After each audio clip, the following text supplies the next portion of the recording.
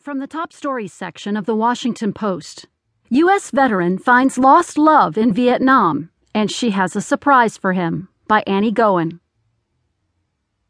Alone in a hotel room in a small Vietnamese town, Jim Reichel waited restlessly.